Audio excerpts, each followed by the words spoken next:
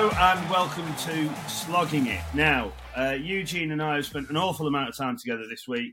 Oh, no, not an awful amount of... an awful lot of time, sorry. Bozzy thinks his mind's not working. Mine's obviously having a couple of minutes off and all. But that may be because having to spend Tuesday night in the company of Jeff from Hedson, that I wanted one glass of wine. Well, that didn't end up remaining true. That ended up into another messy night. But we wanted to get an absolute legendary guest back on from a few weeks ago to record that second episode that we promised you. So Bozzy's back with us. We're going to talk about the fact that what dreadful news for any Englishman that the Ashes has been cancelled. So that's something that we'll talk about in a minute with Eugene. If you have anything to say. We'll do a bit of a recap of Bozzy's first episode. Eugene's got some questions. We're going to talk then about since playing career's finished, what's Bozzy doing now, who's he helping, how's he helping them, what he's taken from his playing days into his coaching career, and then what he holds for the future. And then I can go to bed, not worry about any cricket because I don't think there's any England matches on until we go to the West Indies in January.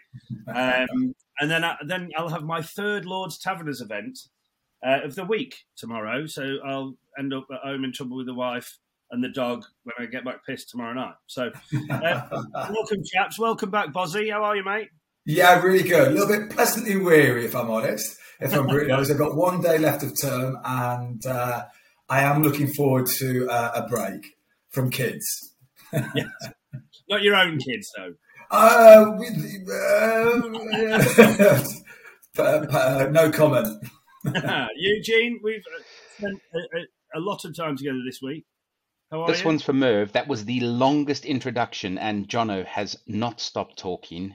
He is still going, Merv. I know that you're listening avidly, but yeah, it's a great intro, Jono, and happy to be on a proper podcast this time, not the one that we did the last time with Jeff and Martin, which was interesting. And thank you to our followers for listening and the positive comments. But yeah, it's good to have a proper guest on.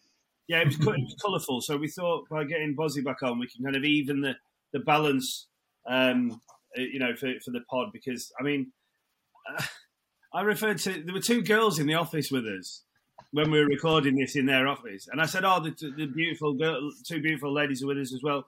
And the first thing Jeff said on the podcast was, have you got fucking cataracts? These two girls, his employees. So, and it didn't get any better, did it, really? No, I was about to say, that was probably the cleanest thing he said all night, which is why we recorded for 45 minutes and only was able to use 22 of them. Eugene had a massive editing job to do. Eugene, we should just talk quickly about the Tavs.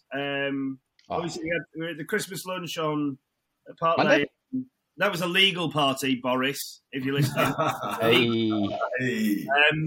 Where 600 people raised £120,000 for the Lord's Taverners at one lunch, which was phenomenal.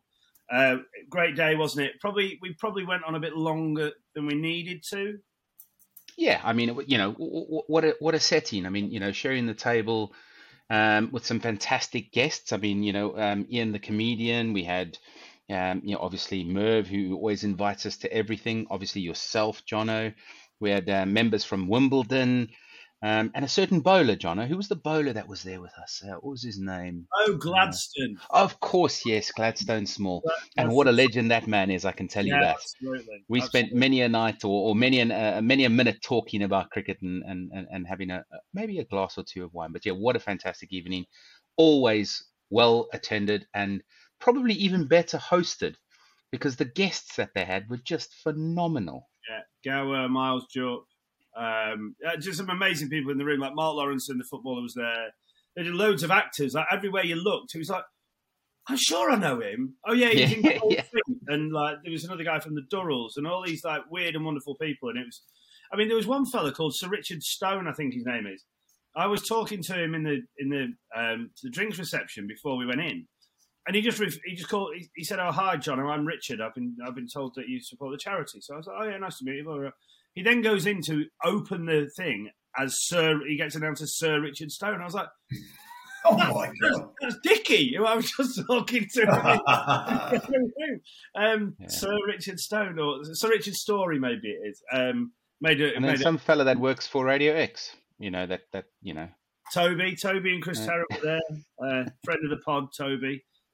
He won the balloon debate where we. Did he? That was Wednesday, by the way. So go on to that. Tell us a little bit about Wednesday. Yeah, so I was in the long room at Lord's last night. I mean, it sounds like a really kind of quite nice existence. It's not. It's miserable. I wake up most mornings with a hangover in December. But you get to eat some nice food surrounded by some nice people in an incredible setting, which was fantastic. Bozzy was invited, but as it was Lord's, he declined the invitation. Yeah, man, I'm not going there. I ain't going there. I'm not, mate. Unless they black all the windows out without it's not having anything to do with it. Yeah, so that was nice. And then I've got the Knots Taverners Christmas lunch tomorrow. So, and then a rest over the weekend, I hope. So yeah, that's that. Right, the Ashes. I mean, how great has it been? It's been so good. Oh, hang on. That's from a neutral's perspective, right? I mean, Tuesday I was pissed. So I watched us get to 11 for 3 and then just thought, right, sod that. Hang on. What did you guys make of that very first ball? I have to ask this, sorry. Very first ball of the match. Bozzy, come on. Tell us. Well, do you know what? I'm tucked in bed at 9 o'clock. I go to bed really, really early and I'm not a watcher. I won't stay up and watch it. What I have done, I think, when I've been young, it's always been a disaster. So I just avoid it at all costs.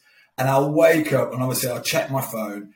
And the worst thing about me now is my eyesight's really going. So I have to wear glasses. I didn't have my glasses the other night. And I woke up, I looked at the phone, thought, brilliant, 149 for none. This is amazing. This is unbelievable. Then I had to get my glasses out and re-look. I was like, you are kidding me. 147 all out. I was like, oh no, here we go again. I went downstairs, put the old YouTube or whatever it was, looked at the game, and then saw that first delivery. And then I'm an anorak in terms of technical analysis. So I was looking at all the things online and social media, and the position Burns got into was just horrific. I mean, it was a car crash, wasn't it? At the first ball, nerves. I mean, it was awful. I've got to feel sorry for him, mate. Jeez. I mean, it was obviously people have analysed it to death. And was it a half volley? Was it, should have been at LBW? If anything, should he whacked it for 4? You just don't know until you're in that high pressure environment. The first ball of an Ashes series, and you've lost your leg stump. I mean, it's right on board. You've been bowled around your legs. Bowled around your legs for a half volley. I mean, it swung, didn't it? It did shape. Yeah, it did. That's his strongest area. I mean, you watch him. He clips through mid-wicket brilliantly, but I mean, surely he's expecting a full one outside off stump, so he's just thought, right, I'm covering all angles. And I don't know whether it's a plan or whether it's just slipped out a bit for Stark and he's got lucky. Yeah. Well, you never know. I don't. Yeah, you'll never know until you actually speak to it. It could be just a loosener, couldn't it? I don't know what pace it was, but the first ball of an Ashes series, we're slightly on the back foot, aren't we? Yep. And you asked that question earlier on. Do you win the toss and bat or bowl? And it's a tough one, isn't it? Because you hear all those old sort of myths about you just bat 9 times out of 10 you bat. The other time you think about bowling, but then you bat. But you know what? Stats state it's about 50-50, If you look at stats through the history of the game of cricket, whether you bat or bowl, generally it doesn't make a difference in terms of people saying should you bat first. At certain grounds it's 50-50, and I think we should have bowled first. I really do. In hindsight, great, isn't it? You look at the wicket, the colour of the tinge of the wicket. We should have bowled. And obviously the selection. I think people asking me in the P office about why is Broad and Anderson not bowling, and I'm like, I don't know. They must have some stats or some information, and I know they do a lot on the reasoning why those two are playing. But I reckon Broad is spitting feathers. Imagine trying to manage him now in that environment or having that conversation with him again, because we did it before against the West Indies in the summer and having the same conversation. He was fit, and I follow him on Instagram, and some of the stuff he's been doing to get to that position and then not playing him, that's tough.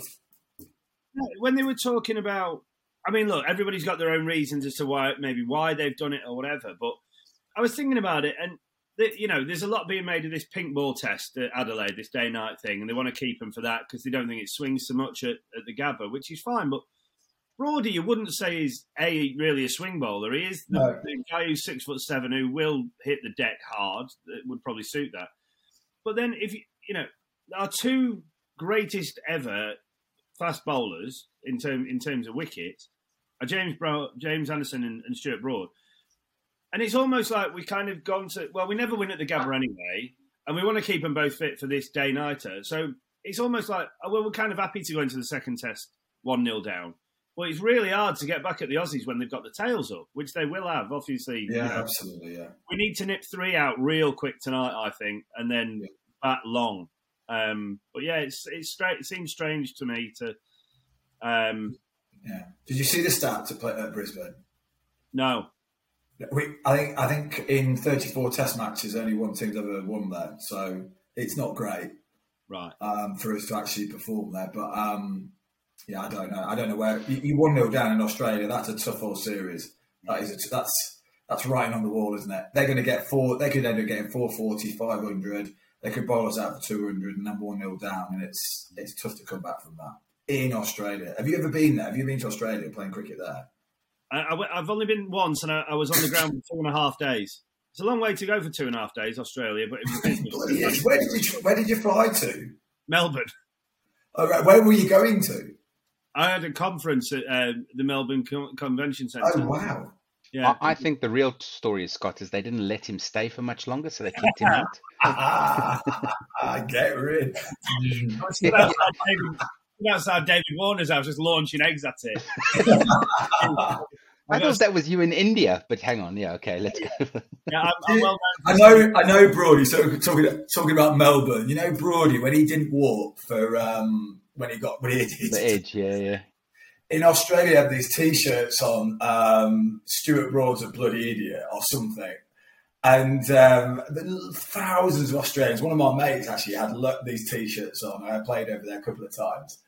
And Broady put on his Facebook thing about this kid who came up to him with, Stuart Broad is a bloody idiot. And he came up to him in the middle of the street in Melbourne and asked him for directions and didn't know who he was. He had this T-shirt on, Stuart Broad is a bloody idiot. And he didn't have the to ask to actually say, look, I'm Stuart Broad. You're actually wearing a T-shirt, taking the mick out of it. Brilliant. But that is a hard place to play cricket. I mean, it's like South Africa. It's tough. If you're on the back foot, man, they are going to find it really hard, really, really hard. But we'll see. I think the only positives are, and these are tiny positives. Oh, go on. I thought, generally most people look quite good until they get out, but I thought Stokesy actually looked pretty good. He looked pretty solid. He did, yeah, you're right.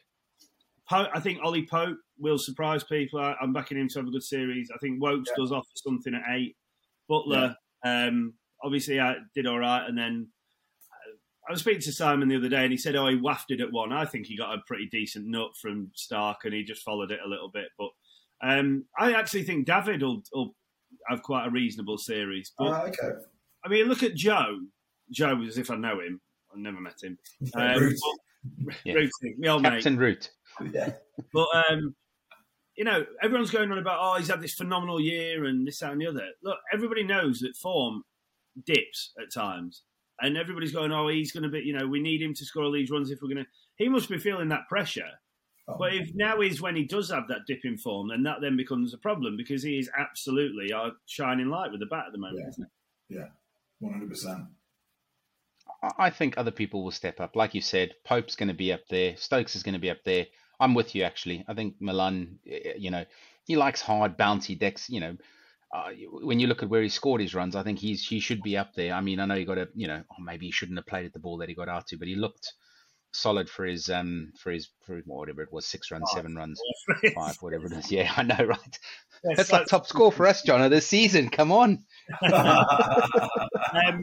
So the Ashes is cancelled. I'm going to hibernate until England go to the West Indies to play some T20 cricket. I don't want to talk any more about it. So no messages from the listeners. Talking of listeners, we must please remind you to please like and subscribe to the podcast, so you don't have to continually come and find it or remember that we might have recorded. But you will be notified that two morons, whether it's me and Simon or me and Eugene, have somehow managed to convince another guest to come on and impart some wisdom to us. But yeah, we should get back now to Bozzy. In terms of a recap, for those of you who haven't listened, you should absolutely go back and listen to the first episode. Like, what an amazing story!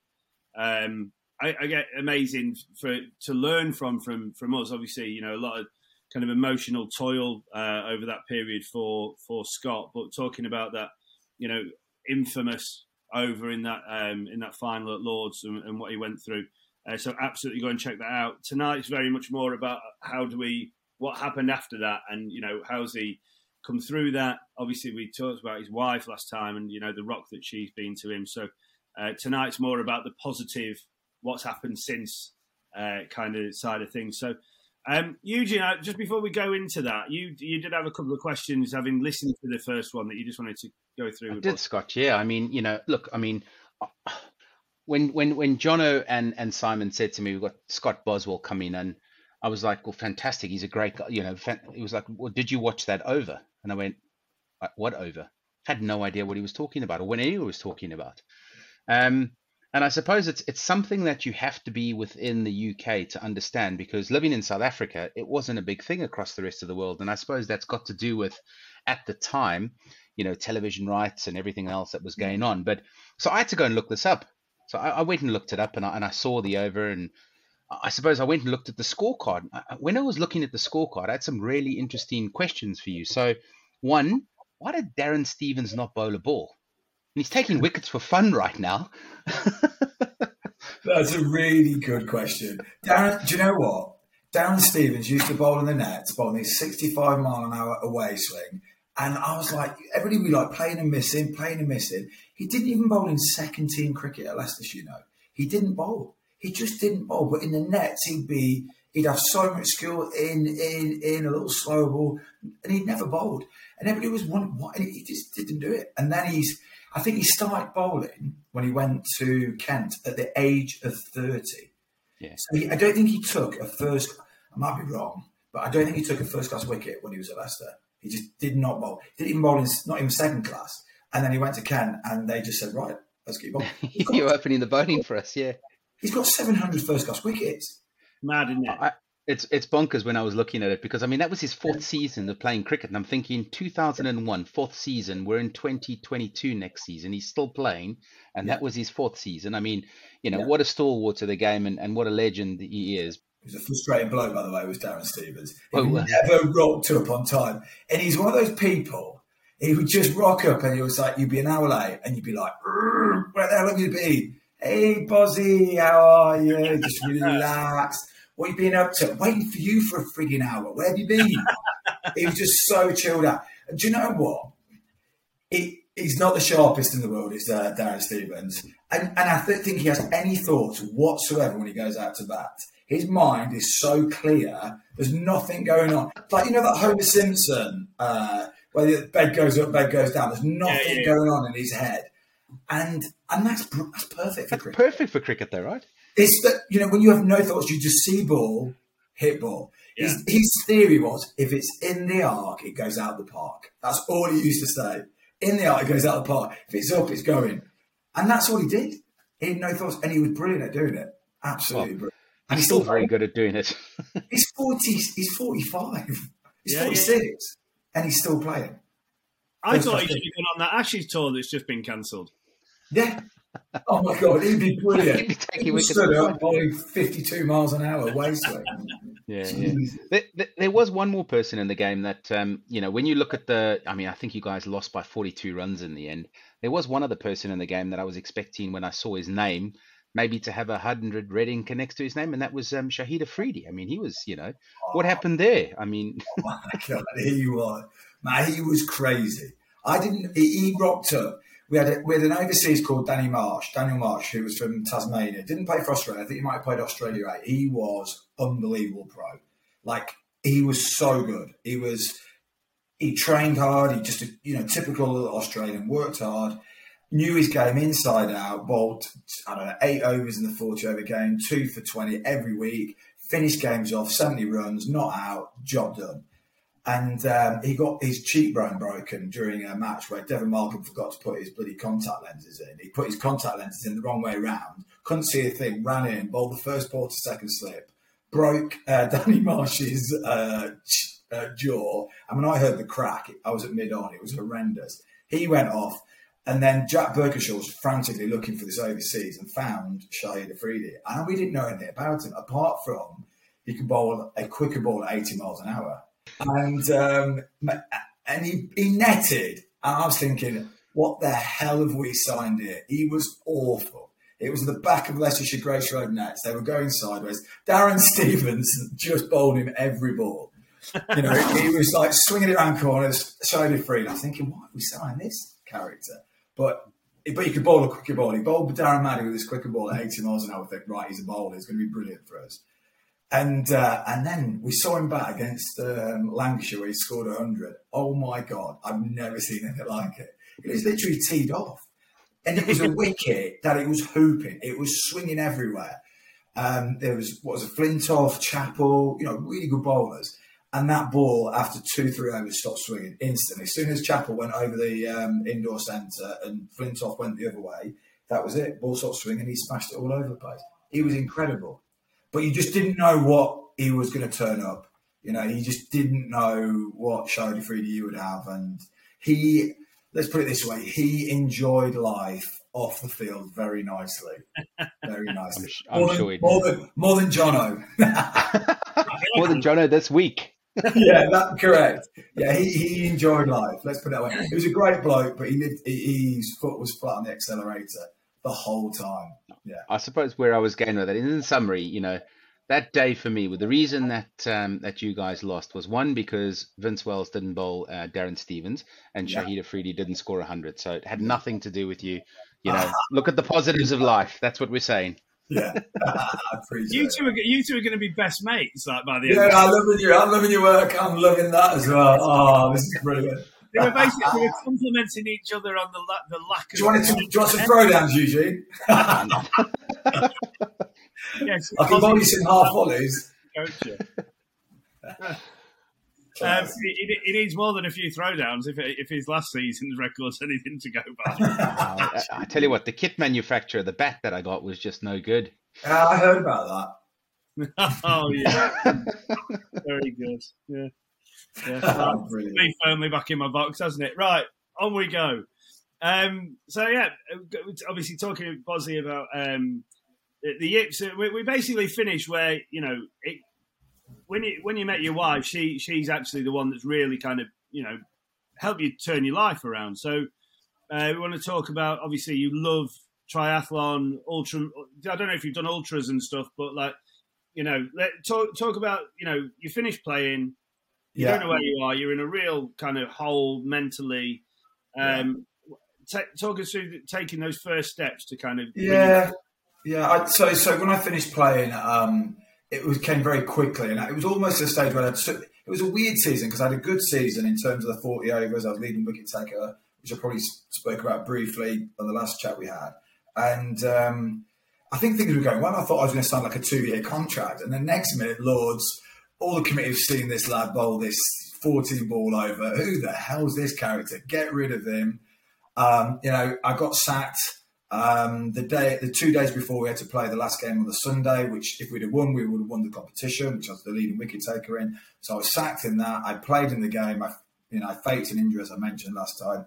And then that was it. A week later, I'm finished. I'm like, what the hell do I do? I'm sort of 25, 26. What do I do in my career? I had a degree. There was nobody ringing me up saying, "Oh, right, do you want to come play?" I was like, "No." So I went up to Preston to play for them in the Lancashire League. Would travel up on a Friday, get your money in the shoe and all that kind of thing. So you'd look in your shoe at the end of the day to see how well you'd done, how much money was in there. there wasn't much money in there. So obviously I was having bad days, and I had the yips. I couldn't bowl. There was no point in me doing that. I sort of left that. So I thought, what am I going to do? And there was a few jobs. I had a job opportunity to go to Guernsey to be a teacher over there, but I wasn't ready for Guernsey. It was a small island. And then I got a chance to work for Flick's cricket pitches, which I am not a salesman. I just couldn't force anything on anybody. And I remember just trying to sell these Flick's cricket pitches, and it just wasn't me. And I was like, what am I going to do? What am I going to do in my life? And just by chance, I was at a barbecue where one of Steph's friends, my wife, one of her friends had just done a GTP, a graduate teacher program at a local state school, and they were looking for somebody to do it, and I took on that role. And it was something I wasn't really that keen to do at first. I was a bit apprehensive about it. I didn't want to stand in front of children. It wasn't my forte. And then I just got there. I did the GTP. I was a bit nervous about doing it. I did it. I enjoyed it. It was good fun.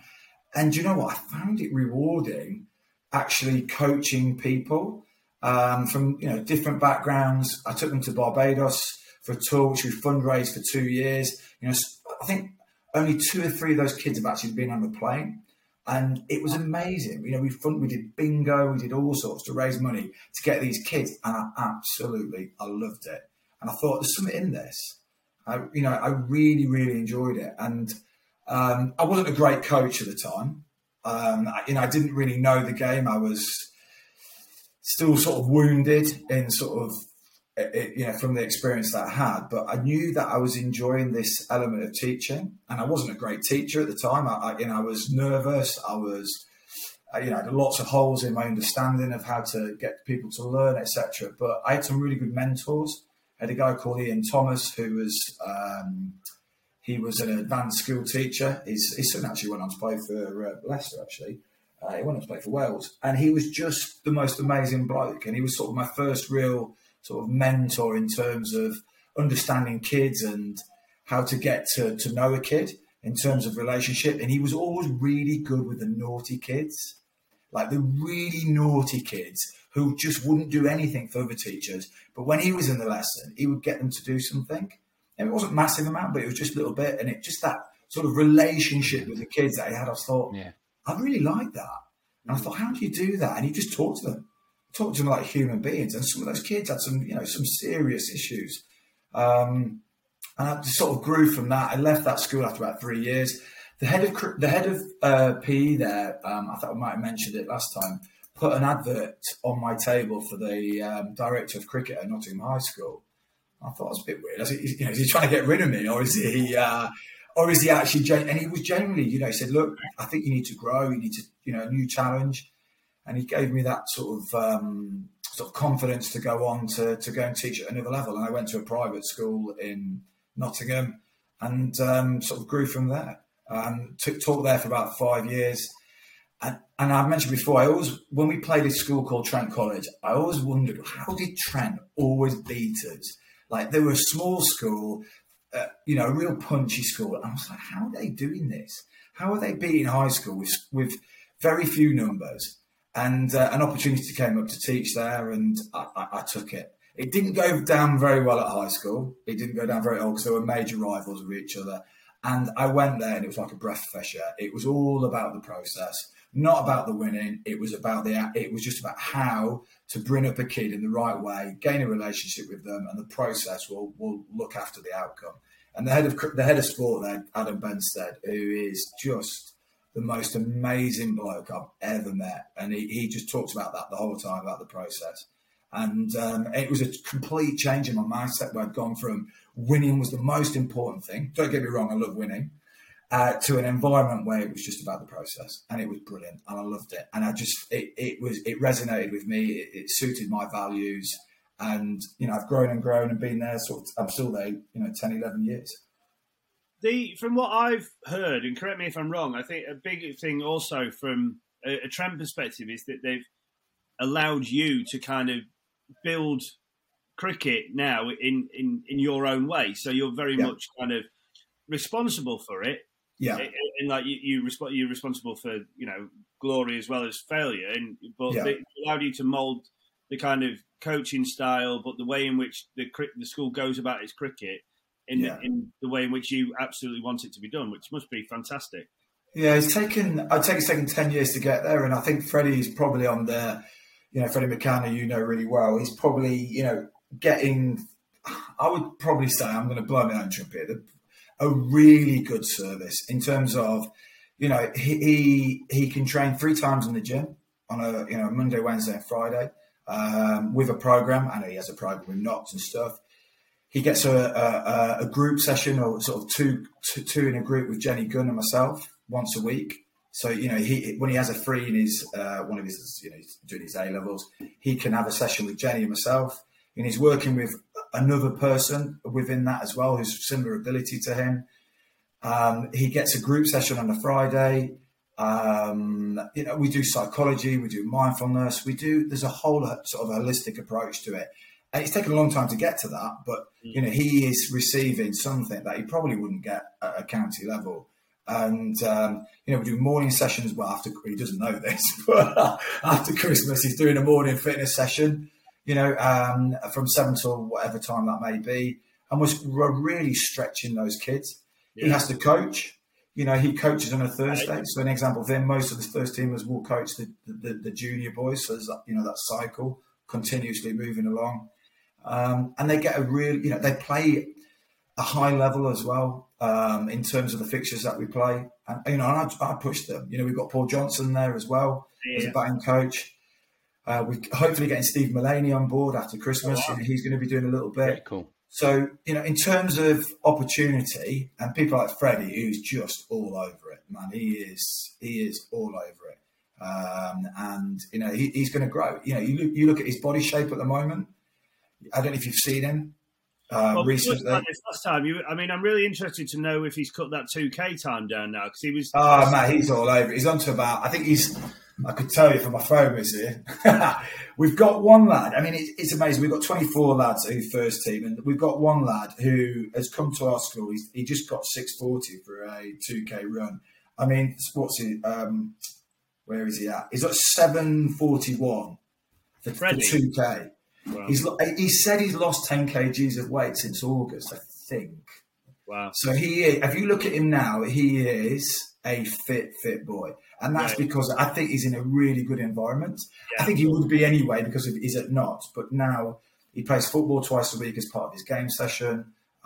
He's training probably 2-3 times a week at school for fitness. He's in a really good place. Yeah. And I'll push him. We'll push him. Do you encourage them to play other sport? The kids at the school, do you encourage them to play other sport because it enhances their cricket skills? And then how do you take them to go, well, hang on, cricket seems to be the one that you're going to exceed at. That's the professional career you need to go down. Do you have that conversation with them or the parents, or how does that work? Yeah, you definitely. And do you know what? Knots are really good at that as well. So I sit down with their Knots coaches at the beginning of the year in September and just work out with, what they're doing in terms of load, making sure I'm not doing too much with them. And, Matt Wood encourages him to play football. I think the strength and conditioning coaches encourage to play football. I think Trent is a school that would encourage them not to specialise. In terms of, they will specialise, then that's their favourite sport, but we will encourage them. He'll play football twice a week. A lot of the boys play hockey. So they'll play football or rugby up to Christmas. And then after Christmas, they'll play hockey. And we encourage them. I'd say 6 or 7 of them will play for first, second or third hockey. I think hockey's a great sport. I've never really played hand-eye coordination, so good for it, yeah. Oh, especially that. I mean, when I first came to Trent, I started talking about playing in the V, to some of these boys. And they're looking at me thinking, I don't play in the V. There was a guy called Chris Proctor who played England hockey. And first ball, I'm thinking, right, Procky, just get in the V, just play nice and straight, chick it along. First ball, he reverse swept a seamer for 6. And I was like, I've not seen this. It's a bit different to high school. These kids are a little bit different. Yeah. And he said, that's the way I play, sir. That's my super strength. That's my method. That's the way I play. I went, love that. And it took me a bit of time to adapt to it, but I was like, something different about this. So, yeah, we really encourage them to play hockey. And a lot of them do. Or football or whatever sport that may be. So Freddie's played football. He's enjoyed that. He's played a bit outfield, played a bit in goal. Yeah. So yeah, definitely, I would definitely encourage. I'd have those conversations with them. I think after Christmas, we start specialising a little bit. To the level that Freddie's at, he's probably going to be doing. He does 2 academy sessions a week, so he goes off during his game session, so he doesn't miss lessons, and he gets involved in that. Who's really good at that? Just bringing this back in is the Australians, Jono, because you look at Alex Carey playing Aussie rules, and now he's like playing so well in the Ashes. I mean, just shows you there. Is there a mute button for huge anywhere? Sorry, did I bring up the Ashes again? Sorry, yeah, cancel, mate. I've told you. So a couple of bits that I just want to pick up on there, Boz. So when you talk changing the subject very quickly, 100%. Back to the interview. So Freddie, in my experience, like 16-year-old lad, fantastic, very, very, very talented, but. In our environment, because he's it's weird. You kind of want kids to come out of themselves a little bit, but Freddie's very much kind of appreciative of the fact that he is the youngster of the group and kind of is quite quiet. And I think that, that thing where he has to coach is a really good life lesson for him because it forces him to come out of himself a little bit. Is that one of the main reasons for doing it, to offer him extra life skills like that? Yeah, I think lots of reasons. I think that one particular. But you know what? If you give responsibility to kids, they absolutely love it. Like he's with the year 7s and year 8s. And then when he gets up to year 13, he'll move up to the year 9s and year 10s. But, he loves it. He loves scoring. He does a little bit of indoor cricket with them. And I also, which they hate, I get the kids to vote on their best coach at the end of the lesson. Brilliant. So the one that they don't like the most has to put the equipment away. So I talked to them about. How good is that? I talked to them about getting to know the kid's name. So that's the one thing. Get the kids to know name. Get a rapport with the kids. So I'll talk to them beforehand, and then I want you to then try and find some way of coaching them and getting something across to them because they will listen to you. They look up to you. I keep telling them this. They will look up to you. We get them also to present the year 7s where they come in their shirt. So when they come into year 7, we do it at rugby as well. We do it at hockey. We do it at cricket. When they play for the A, B or the C team, they go to the chapel, they sit there, and then we get one of the sixth formers to present the shirt to them and explain what trend cricket means to them, which is I think is really important. Yeah, absolutely. And they can see that. Fantastic. Yeah, it is. And do you know what? They take it on. We had an inspection the other day at school, and I had six formers basically taking the lunchtime practice. I facilitated it. They set up, they did everything, and I just walked around, almost the stage where I could have just sat back and done nothing, which I don't. And I'm thinking that is where we're in a good place, where the kids can lead the other little ones, and it just runs. And he does it. He's really, really good. He's very good at it, in fact. Great. Freddie is an example of that. So yeah, there are lots of things for leadership, talking to kids, getting a rapport with the kids, and the kids look up. They'll now know that Freddie is an academy. I introduced him, and he's an academy player at Notts, and the club level he plays at, and the kids will see him as a role model, and they've connected with him, and they'll go down and watch him, and it's, hey Freddie, how are you getting on? And there's a bit of banter. The thing that you mentioned, I think was his name, Chris Proctor, the hockey player. Oh yeah. When he said he obviously goes in reverse sweeps, whacks it for 6. The three of us at our respective ages, who are all pretty similar, have very much grown up with that kind of in the V, play straight, whatever. Yeah. And the game now has moved on so much. I just want to ask you how important and how flexible have you had to be to learning to, cricket now is played in a very different way to the cricket that we know and how we grew up and how we were taught. How difficult has that been from a coaching perspective to kind of just go, that's cool and that's now the right way to do it? Yeah, lots of thought. I think knowing the individual, I think is really important. I think you've still got to have, and I'm a big believer, you've still got to have the basics. I really think you've got to have the basics. Otherwise, if you start reverse sweeping from ball one, it's going to be a long day for you. If you're travelling 2 hours to go and play or a short one. A short and a long one, because you're going to be out. So I'm a big believer of getting the foundations. I still go for the foundations, But if I see somebody like Chris Proctor now, what are my learnings from? If that's his feel, and that's his go-to, and he's worked out the percentages, then I'm let him go. Let him go. Let him play the shots. We've got a lad called Kieran Powell at the moment who plays at Leicester Academy. This guy is the best reverse sweep I've ever seen. He's unbelievable. He's incredible. His hands are amazing. But he can pick line, he can pick length so quickly. And all I give him a little bit of information in terms of stats on, like, if you're going to sweep on the stumps, this is what it looks like. In terms of if you miss the ball, you're going to be averaging between, sort of 10 and 20. If you can pick the line, and it's out down leg side or outside off stump, let's go for it. And I'm going to back you. If you practiced it, I'm going to back you to play that shot. And I have no issue with him playing it whatsoever. And if he gets out, unless he's got 3, on the backward points, which he has had, and then he'll go and play straight. He's a very clever boy. Oh, he'll lap. He'll orthodox lap on the leg side. I've got no issues with that. But the juniors, I will strip it back to basics. Even with the seniors, I've gone back to basics in terms of just being aware of your grip, your stance, your back lift, your body movements before your triggers, whatever it may be. And I'll do it with senior cricketers, and I'll do it with cricketers, professional cricketers that I've coached. Go to the basics first, understand them. But then I think if you know the individual and other sports they play, then I'm more than happy for somebody like Chris Proctor to reverse sweep from ball one, because that's the way he plays. It almost, if I got him to play straight, I'm going to take probably 30% away from his natural game. Yeah. If I'm taking 30% away, then I've got issues. Yeah.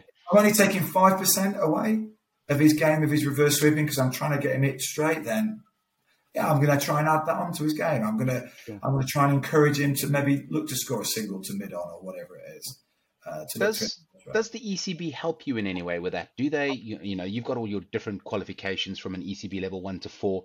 Yeah. Are they starting now to evolve to go, you know what, this is not the handbook for coaching anymore. You don't play in the V. Yeah. Is there a slightly different tactic now where you've got to, cock your wrists, or, you've got to do something slightly different when reverse? Is that starting to come out in the coaching at the top level? Yeah, I think, I did the level 4 and I was really excited about getting into the sort of nitty gritty, the tactical, the technical stuff.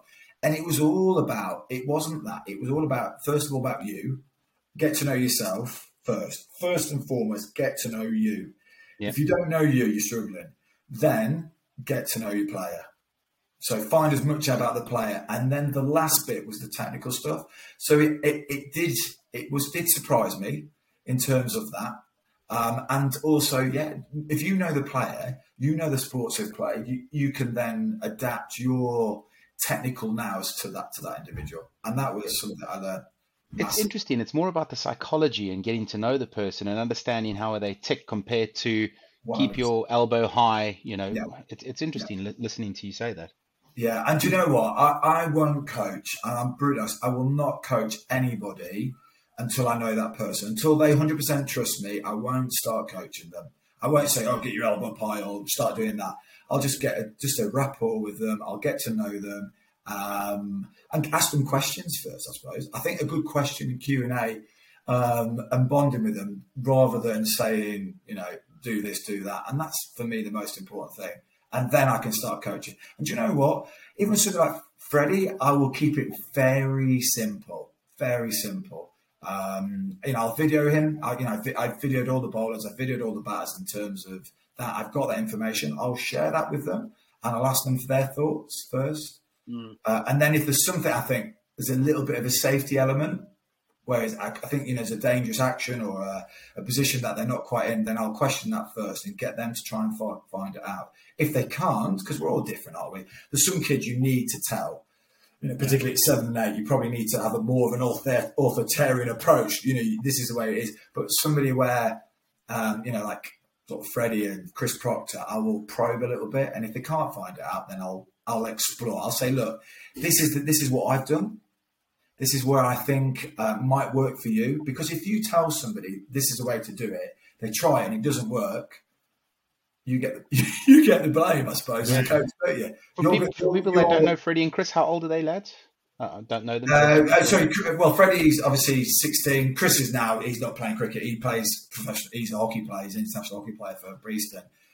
If he still played, I guarantee his first shot would be reverse sweep. It might not go for a six, but man, he was a serious player. He could walk with legs. You see it only with hockey players, because obviously the reverse stick is such a natural thing in hockey. Yeah. There's a lad called Will Butler, who you must know, who plays at Cookney. Yeah. And he and obviously Huge knows him as well. He just plays, the reverse sweep in Premier League cricket all the time, and people just find him very difficult to bowl to, because there's a lot of South African lads that do come over. Hockey's so big over there that they're so used to that action. Actually, the reverse sweep or the reverse lap or whatever is actually like quite a normal thing for them, because they've grown up doing it in hockey, and so to transfer it into cricket isn't a difficult thing. Yeah, definitely. Chris Reed's another a good example. Reedy plays a lot of hockey. Marsden played a lot at Derbyshire. He played a lot of hockey. Hockey's for me. I've never played. I did play a little bit at school, but not much. But I think it's a brilliant sport for transferable skills, massively. The first person that comes to mind with hockey and cricket was John T. Rhodes for some reason. I don't know why. Yeah. Well, A.B. de Villiers, he played a bit, didn't he? Well, he played every bloody sport. He's a freak. Golf, singing, anything he did just turned to gold. Even in retirement, he's earning money. The fool. Yeah, no. So he is a gun, isn't he? Let's be honest. Oh, unbelievable. So yeah, hockey's really good one for me, and just letting kids explore, I think, is particularly at this age group. At that sort of, I mean, I'm blessed. I've got I'll never have it at Trent. I've got 25 boys who are just an outstanding cricketers, and I feel I'm just so grateful. Every day I'm walking in, I'm thinking I'm working with Mitch Wagstaff, he played first class cricket. He's 16, 17-year-old lad. He's got a 90 on debut and a 50. It's working with somebody like him, a left-hand. I've got 3 left-handers in the top 6. 4 left-handers. We've got Fateh Lando, who's in with England at 19s, who, he was at Trent at the age of 7, at 11, 12 years old. It's just, it's brilliant. Proper breeding ground for international, or for up-and-coming cricketers. Maybe not international, but up-and-coming cricketers. Yeah, absolutely. And do you know what? Regardless, I think what I've done at Trent as well, even if you're that performance level, there's also something for that. We do scorers courses. Keep people to umpiring courses. We get them to do qualifications. I want kids to be, whenever they come to Trent, that they feel they're part of some kind of positive environment, whether they play for the C team or the D team or they play for the A team. We took a scorer to Dubai, and he came up to me, I call Will Singleton, and he said, "Sir, I've never been on a sports tour. I've never been in a team. Can I come and score?" And we put him on a scorers course to Dubai, and I said, "Absolutely." 100%. And his parents came on the tour as well and loved it. Man, they had the time of their lives. And that's what cricket's about, isn't it? Or sport's about. Everybody, getting everybody involved. And I think we do that at Trent really well. And another thing as well, I think, which is, I was talking to name dropping, but not name dropping, Lydia Greenway, who she's doing some really good things. I love her commentator on Sky, etc. And we were talking about girls' cricket, and she was the one who got Tash Farron to come to Trent. She has a company called Girls for Cricket, dropping her company there, and she got Tash to come to Trent, and she was asking me questions about sort of the women's game. And I said, at the moment at Trent, it's mixed. It's almost gender neutral. So on a Saturday, we'll probably have 25 girls now playing. We have probably 15 fixtures on a Saturday, playing within those teams, from first team all the way down to sort of under 12D. There's 25 girls playing hardball cricket. Brilliant. And the other thing is as well, like Jenny Gunn, who's with us, and Tash was, they don't see her as a female, they just see her as a cricketer. Yeah. And I tell you what, there's not many sports where that happens. And Jenny Gunn on a sidearm is like facing Jimmy Anderson on Trent Bridge. Yeah. Man, she's unbelievable. We had a lad called Josh Glover the other day, and I said to him, I texted him, he had a bit of a rough net. And I said, "Look, Josh, you've got to hold your shape sometimes." He was trying to slog everything. And I said, "You've got to hold your shape a little bit better, work a bit better." And he texted me back saying, "Well, bloody Jenny Gunn on the sidearm was like facing Jimmy Anderson. She got me out every bloody ball." and then I came to the other net and I basically lost my shit.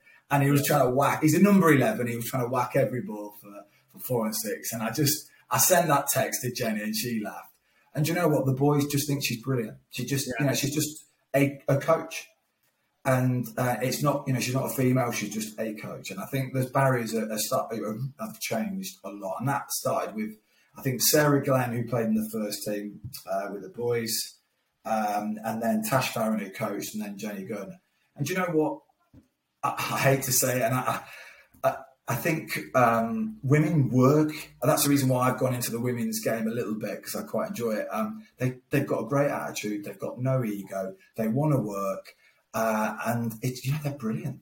And the game is developing so much to the stage where I'm thinking, actually, when will it be when actually women could potentially, compete in the men's game? It might not ever happen, but I think it could get close, because they've just got a great attitude to succeed. And they're a little bit literal in terms of their thinking, but they work harder. They work a lot harder than that. Well, you're seeing it happen and sort of transpire in clubs today. You see a lot of women playing in senior sides, and that's why I think a lot of cricket clubs call their senior sides and not the men's side, because you can have anybody playing, whether it be male or female, or however you identify, and playing in those sides. Definitely, and it's boosted our numbers. I mean, we used to put 3 teams out. We're putting like 4 or 5 senior teams out, which is great, and the kids want to play and. We're playing sort of A, B, C, D, E down the ages, and it's superb. Kids want to play cricket, and that's what I want. That's what we want. We want kids into this game at every level. Whether you're going to be a treasurer, whether you're going to be going on to play for England, I want kids playing cricket. Because of the experience that I've had, and I love the game. Absolutely. When you, I want to just pick up on like umpiring and coaching. So. One of my bugbears about cricket, and I think things that we need to improve, not at a school level, but for you to go through and get to your level 4, like as an amateur, you can do level 2, and then it becomes incredibly difficult because unless you got a tie to a professional setup, then I don't think you can even do your level 3 or level 4. Certainly not. Is that right? Yeah, it's just, and I think it's really inaccessible for. That's disappointing. There could be some amazing coaches, because I think with level 4, don't you have to spend X amount of time with a professional setup or something. And I think, I don't know if there's a way in which that we could look to change that. And maybe it'll change in the future, because there might be some brilliant coaches who are just never good enough to play professional cricket. Same with to get on the elite umpires panel. I know Billy Chaffayat's doing it at the moment. Like he plays professional cricket. Like, is it absolutely necessary that someone had to have played even, one game of List A cricket? Oh, you can be a professional umpire, whereas someone who's never done it can't for some reason. It just, I just wonder if we're missing out on stuff. I only got into level 4 because they had filled every role within the elite system with level 4 coaches. So they had enough of level 4 coaches within, academies and second team and first team. So they were starting to go down the school level. But they still wanted to know why I was doing that level 4. And if I'm honest, I said that I was looking to get into the professional game. I wasn't at the time when I did it probably 6-7 years ago. I was very happy in my role, but I just wanted to learn. I wanted to grow as a person. I wanted to develop. I wanted to find out what this level 4 was about because I'd heard so much about it. I was disappointed about the level 3. I didn't know that. It should be because, the best coach I've ever had was a guy called Bob Carter. I don't think he played first class cricket. He's involved in New Zealand now. He coached Wellington, whatever the Firebirds. I played with his son, Leo Carter. He played for Twickenham. Okay. I know Bob, yeah. Yeah, and do you know what? He was the mentor. He didn't say much, but when he said something, they were like little droplets of gold. And I just remember everything he said. Little sayings that he said, and I was like, "Yeah, you're a really good coach." And he wasn't. I don't think he played. I think he played maybe one. I don't think he played first class. No, I think he played second team. Tough bloke. Absolute legend too, though. Really, to your point, though, so personable. Gets to know people, understands them. I mean, he came over and watched us when his son was playing. And to your point, he was giving us, he was doing the performance coaching in New Zealand at the time. Yeah. Absolutely willing to spend time with us, Yeah. To your point, getting to know us, understanding a bit more about the club. Yeah. And I suppose, to your point there, coaching is more about understanding people and how they tick compared to the technique. But I'm sure Jono and my technique will survive the cricket game. Yeah. Far too late for us, Huge. Yeah. I love that. I love that about cricket, though. I mean, we're all so different, aren't we? We've all got different ways of playing the game, and it's that why. I think that's the other thing I was going to try and talk about was, I think for me, is that why. I think from my personal experience, if that hadn't happened to me at Lord's, I don't think I would have been a coach. I might have been I'm not saying I'm a good coach, but I have a why, and it just, why did that happen to me? What skills did I not have technically, mentally, physically? All those why did that happen to me? And it just, even now, it's a fire inside me that I just can't stop thinking about, And trying to, I think I've got an abundance of empathy for other people because of what have happened. But I just want to know, I want to be in their shoes. I want to feel what they feel, their lenses. What are they seeing? And somebody else talked about that. I'm trying to think who gave me that. Always see it from other people's lenses. When you go into a room with somebody, you two could have had a really shit day. You could be hungover and thinking, Christ, I hope this is going on a bit. Whatever it may. Are you talking about Jono? You're looking into his mind. And I think that's really important. And I've learned to do that. I think I've learned really to see it from other people's point of view and feel from their shoes and feel their empathy and that makes such a difference. I think in terms of coaching, and I think then people relate to you, they can trust you, and then you can coach them. You can then start to coach them. And I think that's what I've learned from my experience of Lords to where I am now, has helped me massively. Umpires. I just want to ask about umpires. Everybody's got their own view on umpires. Like they're needed. We've all got horrific stories about league umpiring, and I'm sure they're much better in the professional game, but obviously, coach at Plumtree, Premier League cricket side in the Notts Premier League. You hear, and we all moan about umpires, but I mean, without umpires, the game can't exist, right? So we all hate to love them, but they are essential for cricket to continue. I guess my question is, I don't think I will never umpire league cricket. I think a lot of people I speak to say a similar thing. But do we think that there's going to be, all of a sudden, we're always going to need the same amount of umpires, but I worry that the way in which the game is played in league cricket, whether people of our generation are ever going to want to pull on that white coat on a Saturday afternoon and go out and do it. Is that an issue for cricket moving forward? Yeah, I think so. I do. However, Trent, we have done umpiring courses and we have a cricket festival and we get all the kids to umpire. They get their white jacket and there's an ECB initiative. I don't know if you know, through Peter McKenzie. And he runs this course where they get qualified. They did a video about it. It was brilliant. And they umpire the kids. It's great. However, there are not many young umpires, are there? And there's one in the league, and I think he's really, really good. And I'm trying to give his name. I probably won't mention it, but he's a really, really. He's just calm. He's relaxed. But at Plumtree, and I suppose at your club as well, we all moan about umpires, don't we? We all complain about them. We all have our issues with them, but they're so important. And I've been on the field in the heat of the moment, and I've blamed an umpire for a shocking decision, and we do it, but if we don't have them, the game will die. And it's the toughest job in the world. I go and I umpire, under 13, whatever it is, Bs and Cs, and I make mistakes. I'll forget to count to. Count to 6 is really hard. It's like really hard. It's like, if you haven't got a counter, and to remember the signals, and I'm the best umpire for 3 overs because I'm focused and I'm concentrating. You get that 4th, 5th, 6th, and I've gone. I'm thinking about, we have an umpire at school called Alan Gallagher. If it's after tea and you get on the pads, you are in a whole lot of bother. Mate, he just triggers people. He just gone. He's an Australian as well, which is even worse. Umpires. I try really hard at Plumtree to try and move on or try and work with an umpire.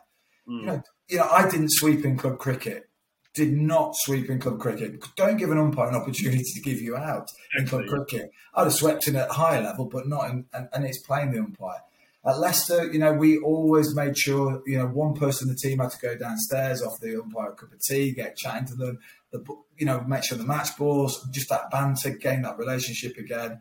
Does it make a difference? Yeah, it probably does, doesn't it? Making a difference, Bacon. But the shortage of umpires it could be an issue. It could be. I think it comes down to pay, doesn't it? And I'm going to say that with the greatest respect, because we play cricket for the love of the game, and when you become a professional, I think there's still a sense of enjoyment when you play the game. And yes, it happens to earn you a certain amount of money. Yeah. But when you look at the amount of money that umpires earn, one in the club level, and I'm not even going to try and speculate as to how much money they will earn at the county or even the international level, but I suspect, and again, I'm guessing here based on how much money there is in cricket television versus football television, that it's chalk and cheese, right? And I suppose when you look at a career going forward, as a youngster, do you want to be an umpire when you grow up? Do you know what, though? It is decent money. It is at first class. It is really good. And do you know what? Do you know how many days a year they work? Not many. 90. Every Saturday? 90. I mean, it's high pressure. 90 days a year. They get paid all year round. It's there's obviously, it's pressure, but it's a good career to go into. Paul Pollard plays golf at Ollingwell and somewhere else. Yeah, absolutely. David Milnes, it is a good career to get into, as in terms of, and there's a pathway as well to get to the international level. Yeah. All the IPLs and all the franchises that are going around the world, T10. Yeah. I would never do it. I'd be the worst umpire in the world. I'd be dreadful. So it's important. We've learned then, guys, that those of us playing amateur cricket need to be nicer to umpires. That's absolutely a given. And no, I am not Maria Erasmus, for those of you that keep messaging me about it. Oh, brilliant. Yeah, I'm playing them as well. You always get an umpire, don't you, that turns up, and I do it, and it's, as a coach as well, I think it's really important that doesn't rub off onto the people that you're coaching, or saying this is a really bad umpire. And there's umpires now. I mean, there's one popping in my head at the moment, and every time he arrives, I'm like, "You are kidding me! You are kidding me!" I like an umpire it's like a wicket keeper you don't recognise. You just don't recognise a wicket keeper because he's a good keeper and he's quiet and he just gets on the job. That's like a good umpire, isn't it? You don't recognise him. You're like, oh, he's gone, he's come, and that's it, job done. Yeah. Whereas an umpire likes to get involved in the game. A big decision or whatever it may be, and even now I find it's making my blood boil. To be fair, actually, move on. Let's go on. There's some umpires that want to have their day out as much as those of us that are actually taking part in the game. I guess finally then, Bozzy, I mean, look, the 2 hours that we've spent with you have been absolutely amazing. Sit and listen to you talk forever, mate. Quite frankly, it's been wonderful. I appreciate that. I mean, not everybody says. I've highly enjoyed it. Can you say that again? I quite enjoyed that. I'm trying to butter him up for free coaching sessions. Hey, I'm good to side on. Trying to prolong my drowning career as long as I quite possibly can. Is that for bowling coaching? No, never mind. Actually, you've bowled me enough times. Never mind.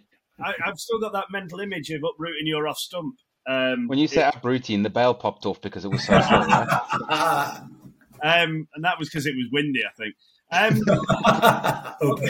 Obviously, with at Trent, you're doing an amazing job there, and it's amazing to hear the passion with which you talk about the role that you've got there. So I can't imagine you have any, immediate plans to change what you're doing. But what other considerations are there for the future? What do they look like?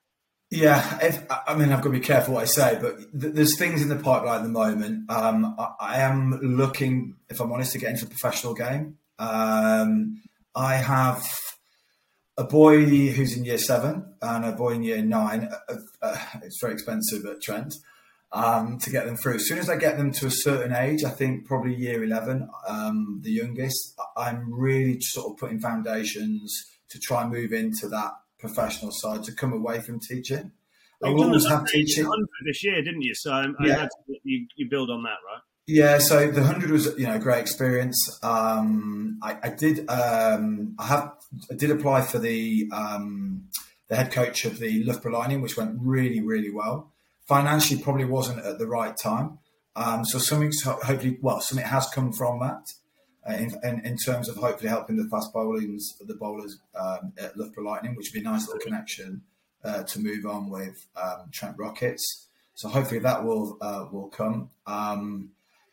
Yeah, so I think I really think now, after 10 years of coaching at Trent at different levels and coaching, Tash Farron, and I think she was the person that gave me the belief that I could actually go up a little bit higher in the ladder, and something I really want to do. So 4 or 5 years, build my CV and try and get involved in particularly the women's game. I think I've enjoyed that.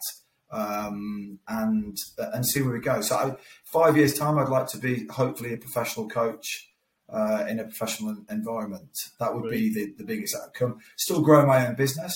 I've got Dynamic Cricket, which goes really, really well. And coaching, I'm coaching sort of probably 4 or 5 professional cricketers at the moment when I get time. So yeah, I think the future, it's exciting. I didn't think I'd ever say that. There's been stages with my career where I'm like, I've done the same thing for 10 years and I've developed it, but I really want to get my teeth stuck into something else in a new chapter. And I think I've got the self-belief to do that. There was a bit of doubt, but now I've got self-belief to do that. And I'm excited about getting involved in doing it and growing myself. So yeah, that's hopefully where I'll be in 5-6 years' time. Well, look, you talk about building your CV. As I say, I am available for free coaching sessions. The amount of work you're going to have to put into sorting my technique out, mate, that really would be building your CV. That will be 5 years. If you can sort me out, mate, then Jono, do you know what? We should do it. Let's do it. I'm keen. Do you know what I'm thinking now? Do you know that's how my brain works? I'm thinking, what can we do to get him to? Where do you want to be? What do you want to be? I want to be run scorer. I want to be as good as I was 11 years ago when I was playing at Wimbledon, when I could actually, feel like I could hold a bat the right way up. But I need to get fit as well. That's something that I want to talk to you about offline, actually. Yeah, let's get fit. Loves all that. So, it's been an absolute pleasure talking to you over both of these, mate. Thank you so much for coming on. Brilliant, thanks, sharing your experiences with us. I know that obviously Simon and Eugene could only be bothered to do one each, but I've taken one for the team and gone through. It's been thoroughly enjoyable, mate. So I really enjoyed it. Thank you, Ted. I really appreciate it. It's opened my mind as well. There's things I've done since that first interview that's made me aware of. Somebody. Yeah, it's been brilliant. It's been a really good experience. I appreciate it, and any time. Super. Well, look, guys, remember dynamic cricket, rather. Yeah, dynamic cricket. Cricket. If you're anywhere within, unfortunately, he's now going to be booked up because I'm about to book in 30 hours a week. So Scott's going to be pretty busy. Before we go, we must mention, as always, our wonderful charity partner, the Lord's Taverners. They are going to need more money because I asked for seconds at both of the events that I went to this week. So you can, as always, text them on 70331 to donate £3. Please continue to do that. They're an amazing charity. Every time I go to one of these functions and I'm reminded again about the work that they do, I just find it so inspirational, offering disadvantaged and disabled kids a chance to engage and participate in sport. So it's something that's very, very close to the heart of both myself and Eugene. Please make sure that you are at least 16 and have the bill payer's permission before you do so. Must also thank Big Smoke Brewery, to Dave. Eugene and I had 5 pints with Dave on Monday after the 35 pints we'd already had that day. Tuesday was a real struggle.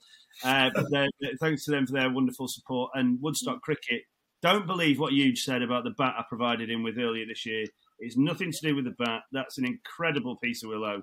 But Eugene's also going to take another 30 hours a week of Scott's time between the seasons and sort him out. So, we'll have to try and put some kind of video series together of how he managed to change our lives.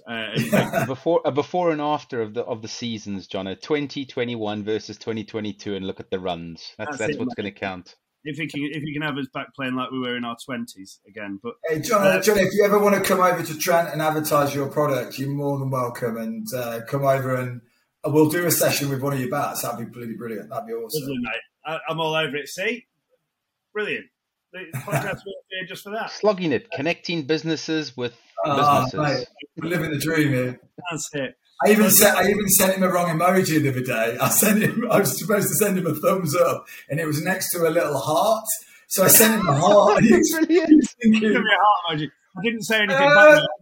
I think this relationship's moving on a bit too quick. We live in a progressive world. That's totally fine. What a brilliant way to end the podcast. The fact that Bozzy sent me a love heart by mistake. I'd forgotten about it. So, gentlemen, thank you for your time this cold, wet, windy Wednesday evening.